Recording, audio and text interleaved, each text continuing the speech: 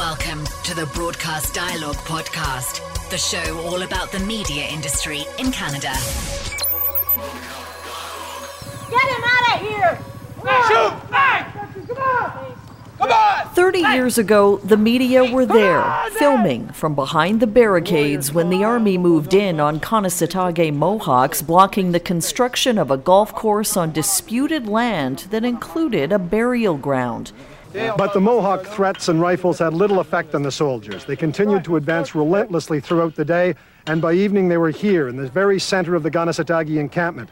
They were at the edge of the sacred Mohawk cemetery. But that was then. As a protest on Wet'suwet'en territory in northern BC blocking the Coastal GasLink pipeline escalated this week, this is what RCMP told journalists on the scene. You have 10 minutes to depart this area in the police exclusion zone. I'm an accredited member of the media. I'm on assignment for Vice. I'm being told if I don't leave the exclusion zone, I'm going to be arrested. They're arresting press. Yes, you will be. On this episode of Broadcast Dialogue, the podcast, our guest is Karyn Pugliese, president of the Canadian Association of Journalists. She talks about the ongoing erosion of press freedom in Canada and what to do if your media outlet finds itself facing the threat of arrest. So my name is Karyn Pugliese. I am currently the president of the Canadian Association of Journalists. I guess, I went through journalism school like everybody else and was just hoping for a job. And I happened to get very lucky that my first job came to me. Aboriginal People's Television Network opened up right in Ottawa. They were looking for an Indigenous journalist. And there I was, an Indigenous journalist in need of a job. And, I had a great time there. It was a small place, and right away they were flying us up to Nunavut, to Northwest Territories. I was right out of school. I was a Hill reporter. I stayed there for 6 years, and from there I did some other things. I went to Vision TV, which was fabulous, where I did some investigative work. I went to iChannel, where I did a lot of politics, talk shows, and some documentary work. And for a brief while, I'd left journalism and I went into communications on the dark side, but not too dark, with the Assembly of First Nations.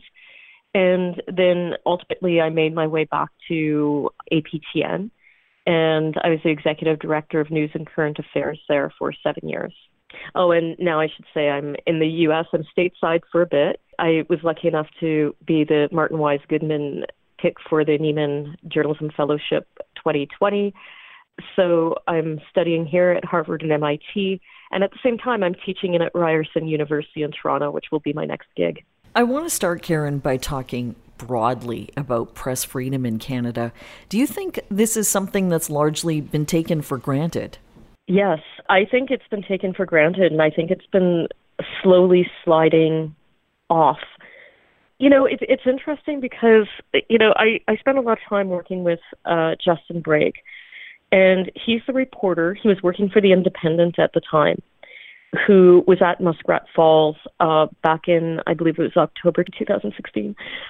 And that was the night that the families who were against the Muskrat Falls hydroelectric dam development, they'd been demonstrating and they broke a lock and they went on to Nalcor property. And he had to make a decision whether or not to follow the story. And so he decided to go with them. I would have done the exact same thing. At the time, I was working for APTN, and I just didn't have any reporters on the ground. If they had have asked me, I would have said, yeah, go. It never would have occurred to me not to. I grew up, and while I was in journalism school, that's when Kanesatake happened in 1990, and all the reporters were behind the lines.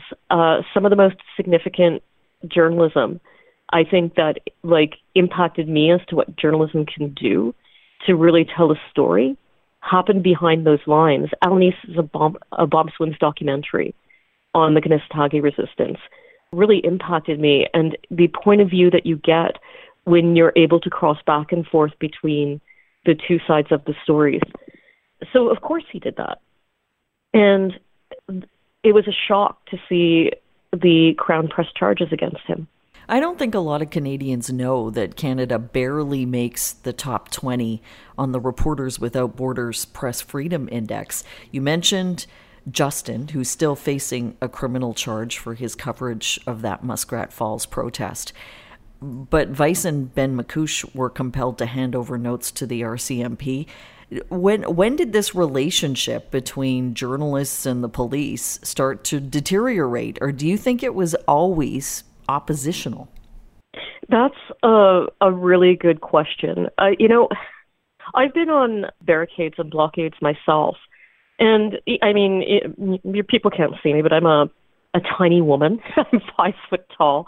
And when I was out reporting and on the barricades, I probably weighed 90 pounds wet. And then I'd be carrying around the big camera. And I think I just had maybe a different look or, something that it's mostly male police that are out there. They really didn't mess with me too much. And so it's hard to say if that was just the way it was, or if something about being sort of a petite, non-threatening, white passing journalist, affected the way that they treated me. I've wondered about that. It seemed to me when I was going through journalism school that we were really well trained about how to interact with police. We would say, well, okay, the police asked me to move back, should I do it? What happens in this scenario? What are our rights on a crime scene? What should we do? What shouldn't we do? And we're always told if there's a reason for you to be there, if it's in the public interest, if you're not interfering with police, if you're not doing something to incite the situation, like sometimes you bring in the cameras and people start acting for the cameras and start, changing what they're doing and becoming more aggressive because the cameras are on them. You're trained to, this is an ethical thing. You turn that off because you're becoming the story. And so we were trained how to act around police, and we're told everything would just be fine. And I believe that the experienced journalists that were teaching us that, I believe that had been their genuine experience. So yeah, it seems to be new. When did you first become aware that journalists were being threatened with arrest in northern BC? I first became aware of it through Ethan Cox from Ricochet. What had happened, at first it wasn't arrest, it was access, because the police had been allowing in media so long as they had credentials. And I believe it was Tuesday night or Wednesday night, Jerome had left and he was trying to get back in. And all of a sudden he gets to the checkpoint and the RCMP officer is saying you can't go in. But he's got the same credentials, everything that he had, the last time he was in. And so it was getting late, and I know Ethan he told me he spent hours on the phone just calling around every office, every number that he had for every RCMP officer in BC. And he finally hit one, and that person said they would call the checkpoint and tell them to let Jerome in, and they did. So that was the first thing that kind of, prickled us a little bit, like something's changed. And you get a feeling that you kind of start watching for these changes. And because of what happened last year, and we can talk about that a little bit maybe later, this situation really had, the hair in the back of our neck sticking up that the police could turn on us at some point. So the next thing that happened was yesterday when Kevin Winters, who's a freelancer for Vice, started tweeting that the police were directing what he, and there was not working with him, but there was another media person there, American, named Bunker Seifert, and he's from Mutual Aid Media. And the two of them were being told what they could shoot, what they couldn't shoot. So sometimes the police were standing in front of them and just blocking them with their bodies. And sometimes they were telling them they were arresting a female protester, and they said, do not shoot that or we will arrest you. And when they were going to take pictures of the guns that the police had, they were like, do not take photos of that, we will arrest you. And then there's this moment, and we tweeted out this video that Bunker got, where Kevin has just been told he's going to be arrested, and Bunker says, what just happened? Can you repeat that? And Kevin says, well, I'm a media reporter. I'm here with all my credentials. I'm covering this for Vice.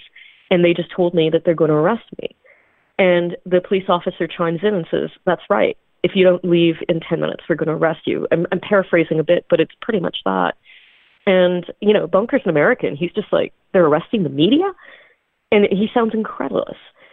So the other thing that happened is at the same time, I'm back in touch with Ethan Cox, and he put up on his Twitter feed a letter that he got from the RCMP saying that his journalist was in this exclusion zone and was going to be told to leave, and if after being told to leave he didn't, he would be arrested and removed. Back to the other two, Bunker and Kevin, they're told to move back until they basically can't see or shoot anything, but they comply with what the police are telling them to do to get out of the way, even though they're not really in the way. So them being told to move back, we think, is just basically the police trying to make it impossible for them to film. And then ultimately, the police tell them they're not under arrest, but they do detain them, put them in a car, and drive them out of the area, several kilometers away to the next town, and leave them in a parking lot outside of Wendy's or something. Which they had to negotiate because they didn't know where the police were going to bring them. So the story that I was told by Bunkers later said, well, how about Wendy's? We're hungry. So, I mean, they're removed now. And so now we're all focused on Jerome. Is he going to be arrested? And so I was convinced this was going to happen. I was waiting for it. I was also in touch with Michael, who's a documentary maker, who's been sending me a lot of updates. And he was kind of giving me the scene there, and I was asking him, how many journalists are there? Who's small media? And do they have lawyers? And, you know, and so then I was trying to, like, just email every lawyer I knew to say, is there somebody who will take a pro bono case in D.C. if one of these guys get arrested? Because some of them don't have, you know, like the machine behind them to protect them. That's right. And I think there used to be a larger budget in a lot of newsrooms to confront situations like this. But I don't know that that's the case anymore. You know, and this is one of the things that I kind of take to heart. Like, look, I was the executive director of news and current affairs at APTN. We're not the richest media, but I had a CEO that had my back. And we did an intervention on the Justin Brake case, and he had my back, and he said, spend the money. When we had people who were sending us nuisance letters and threatening to sue us, he backed us up and said, fight them. We don't back down, because if you back down, then we have to back down on everything. We weren't wrong. We're not backing down. And so if I had called it and sent one of my reporters in, I know he would have had my back and said, I'll find you $1 million to take this to court. But there came a time last year, in 2019, when the police were executing a similar injunction. They set up an exclusion zone, and at that time, they would not let media. It was, I think, more than 20 kilometers away. And so they set up a checkpoint there, and they said media can't go by. And I had this scrappy reporter who's wonderful, Kathleen Martins, who had gotten there and was told that if she stepped across the line, she would be arrested. Their media relations person at the RCMP wasn't answering their phone. They were somewhere, the one person that you could talk to was somewhere out of like a cellular zone, so they weren't getting a signal. And then anybody else I called at the RCMP wasn't replying to me. And so she was like, do I cross the line? And even with all that backup that I had, and even the fact that, like, I'm a fighter too, I actually backed down. And I told Kathleen not to do it. I already had one reporter, because Justin Brake had come to work for us, that was facing charges. And you start thinking, I'm responsible for this person. What if I tell them to do this and then they end up in jail? And they can say, well, I don't care, I'll do it, I'll fight it. But at the end, I'm not the one who's taking that pain on. If it was me, I would have crossed the line, but I can be responsible for myself. And so, you know, even when you have the money, when the police misuse their powers like this, it's a tough decision on whether or not you're going to fight it. I want to come back to that, but I know you've been in touch with the RCMP, or the Canadian Association of Journalists has. What's your understanding of what's happening? I haven't been in touch with them this time. We've had the letters going back. Like, nobody was in touch with them because they weren't responding. Like, Ethan got 2 letters out of them. But even Emma Gilchrist at Narwhal, she was trying to reach them too. Reporters were trying to reach them all day, and they just weren't returning phone calls. So I don't know what's going through their head. But what I can say is that the letter that Ethan got came from high up, and the people on the ground were executing. So it was a coordinated decision to keep media away. But since you've had a letter saying that they will not interfere with journalists doing their jobs. Mm-hmm. That came actually to us because they were responding to Ethan. And so that was a complete reversal. That came in late last night. So I was still talking to journalists, and we're trying to figure out if the police were going to move in. We're trying to figure out if Jerome's going to be arrested. He was at a different spot than Michael and Bunker were. They were in Stoughton. And so we're like, okay, when are the police moving in there? Where are the police moving in? Like, who's the journalist who they're going to arrest? And some of the journalists were saying, were telling me that they were in a pack, and if the police told them to stop shooting, they were shooting in terms of filming, they were going to keep filming. And so I was like, okay, they sound like they're not backing down, so something's going to happen. And then out of the blue, Ethan says, I got a response from the RCMP. And it's this letter that says, we recognize media rights. We're going to make sure that you're able to do your jobs and do them safely. We're going to let you get as close as you can to observe what we're doing. You just have to do all the things that you're supposed to do. Don't interfere with us, and give us the space to do our jobs, and we'll give you the space to do yours. How hard was that? Why wasn't that just what they did in the first place? So what's your understanding now of what the situation is? Those reporters are still outside the exclusion zone? The two reporters, last I talked to them, who had been driven out. Now, I haven't talked to them since last night. Kevin and Bunker were outside the exclusion zone, and last night they weren't clear if they were going to try to get back in. And from the letter, it kind of indicates that there's a line in there that the RCMP say, and forgive me, I don't have it in front of me, but paraphrasing is that it's sort of like the media who are already there will be allowed to get close. They don't say anything about the media outside being able to come back in. So I don't know how that's going to work. They may not let the media back in, I'm not sure. Do you think that threatening reporters with arrest ultimately takes away from the story? Yes. We're not supposed to be the story. The story's supposed to be what's happening down in the community. It's supposed to be about the pipeline. It's supposed to be about the public interest in what's happening to Canada and how we're making decisions and how we're executing those decisions, and are we doing the right thing? And those are the questions that Canadians have to ask themselves. I don't give them answers. I just say, this is what's happening. And it's up to Canadians to decide what they want to think. So that's the public interest that's supposed to be there. But when the RCMP does this, this becomes the public interest. Because if you're going to silence the free expression of journalists, that is, once you silence us, it becomes so easy to silence everybody else. And so then that becomes the story, and that becomes the public interest, is that the RCMP are misusing their powers, for PR purposes, to stop information from getting out to the public, and to silence free expression in Canada. And that becomes the story.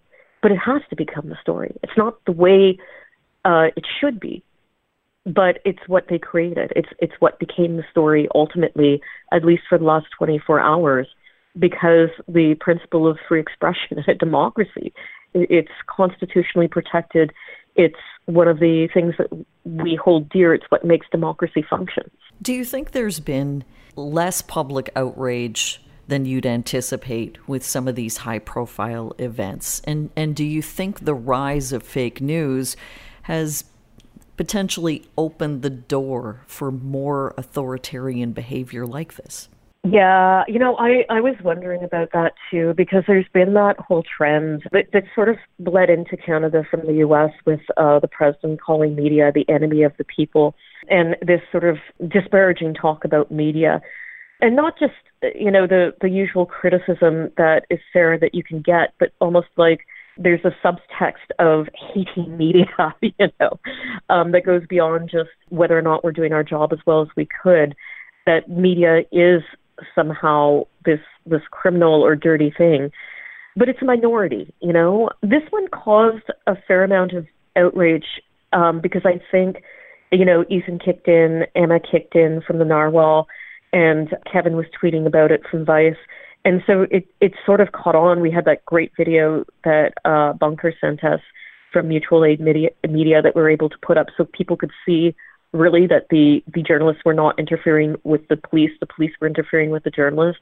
And I still got, like, they're still retweeting, like, my Twitter feed is just full of people still retweeting all these items that we put out. And most of the comments are very supportive. So I think there's a loud minority. You know, most of them are, like, I don't know, eggs on Twitter, like people without real names and small followings. They may be bots who are sort of pushing back. But, I mean, who thinks that free expression is a bad idea? Who thinks that democracy is a bad idea? Who thinks that knowing what's happening is a bad idea? So I actually have been very hopeful over the last 24 hours by the absolute support that I've seen pouring in for these journalists. If you're a reporter or a news director, for that matter, who finds themselves or one of their staffers in a situation like this, what are their rights and what's the best approach to take? Going back, we always had the right to be present. We put out a statement and we mentioned in that if you think of the conflict that happened at Kanesatake in 1990, where the Haudenosaunee people were blocking a golf course from being constructed on their graveyard, and eventually the police moved in and then the army moved in. Reporters were right front and center there, and that's the way it should be. What happened with Justin Brake was the Crown pressing charges against him for going in and basically doing exactly what those reporters did back in 1990. We were doing the same thing, but they were trying to change the rules. What came out of that case? They laid criminal charges and they laid civil charges against him. So the civil charges, they lost and Justin Brake was victorious. And what the court determined was that journalists have a right to be present if it's a matter of public interest. And so basically you can't just go into somebody's house. There has to be a public interest in it. You can't interfere with police. Well, we always knew that. You don't jump under yellow lines. You don't get in front of a police officer who's doing a perp walk and block their way. So you don't interfere with the police actions and you let them do the actions. You're there as an observer. You also don't interfere by supporting the protesters or, in some cases, I guess, the criminals or whoever they're arresting. So there's non-interference. So the courts made it clear in that case that those are media rights. Having said that, they're also pressing criminal charges. Now, the criminal charges of trespassing, they dropped because the decision in the first case basically made it impossible for them to win trespassing charges. So now they've got this charge of mischief. And what they're saying is they're saying that his presence caused damage. So this would be, I think he's going to win on this one, and I'll talk about that just in a second. But basically what they're saying is that also if you're on these lines, you can't damage something. So don't take a hammer and start breaking things. Don't throw things, you know. Now, having said that, Brake did none of that. So I'm sure he's going to win this case too. What they're kind of saying is that his presence held up the company and caused something like $5,000 or $6,000 worth of damages and delays. I don't think he did that. So the court has to hear that case still. And that one's still before the courts.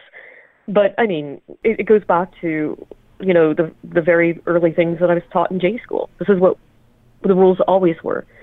So the courts have basically reaffirmed what we knew the rules were. Is there anything else you want to add, Karyn? I think it's just really important. You know, I get, because sometimes I'll get a little bit of pushback when I put things out, and people will say, you know, journalism's not all that great. And it's like, well, let's talk about that and let's make it better. But we need journalism. There's no doubt about that. Democracies need journalism. It's important always to remember that you don't have free expression because you're in a democracy. You have a democracy because you had free expression. So that comes first, and media is a part of that. Well said, Karyn. Thanks so much for joining us. Okay, thanks for having me. Thanks for listening to Broadcast Dialogue. For more information about the podcast or to receive exclusive access to our weekly briefing about the Canadian media industry, visit us at broadcastdialogue.com. Don't forget to like us on Facebook, connect with us on LinkedIn, and follow us on Twitter and SoundCloud.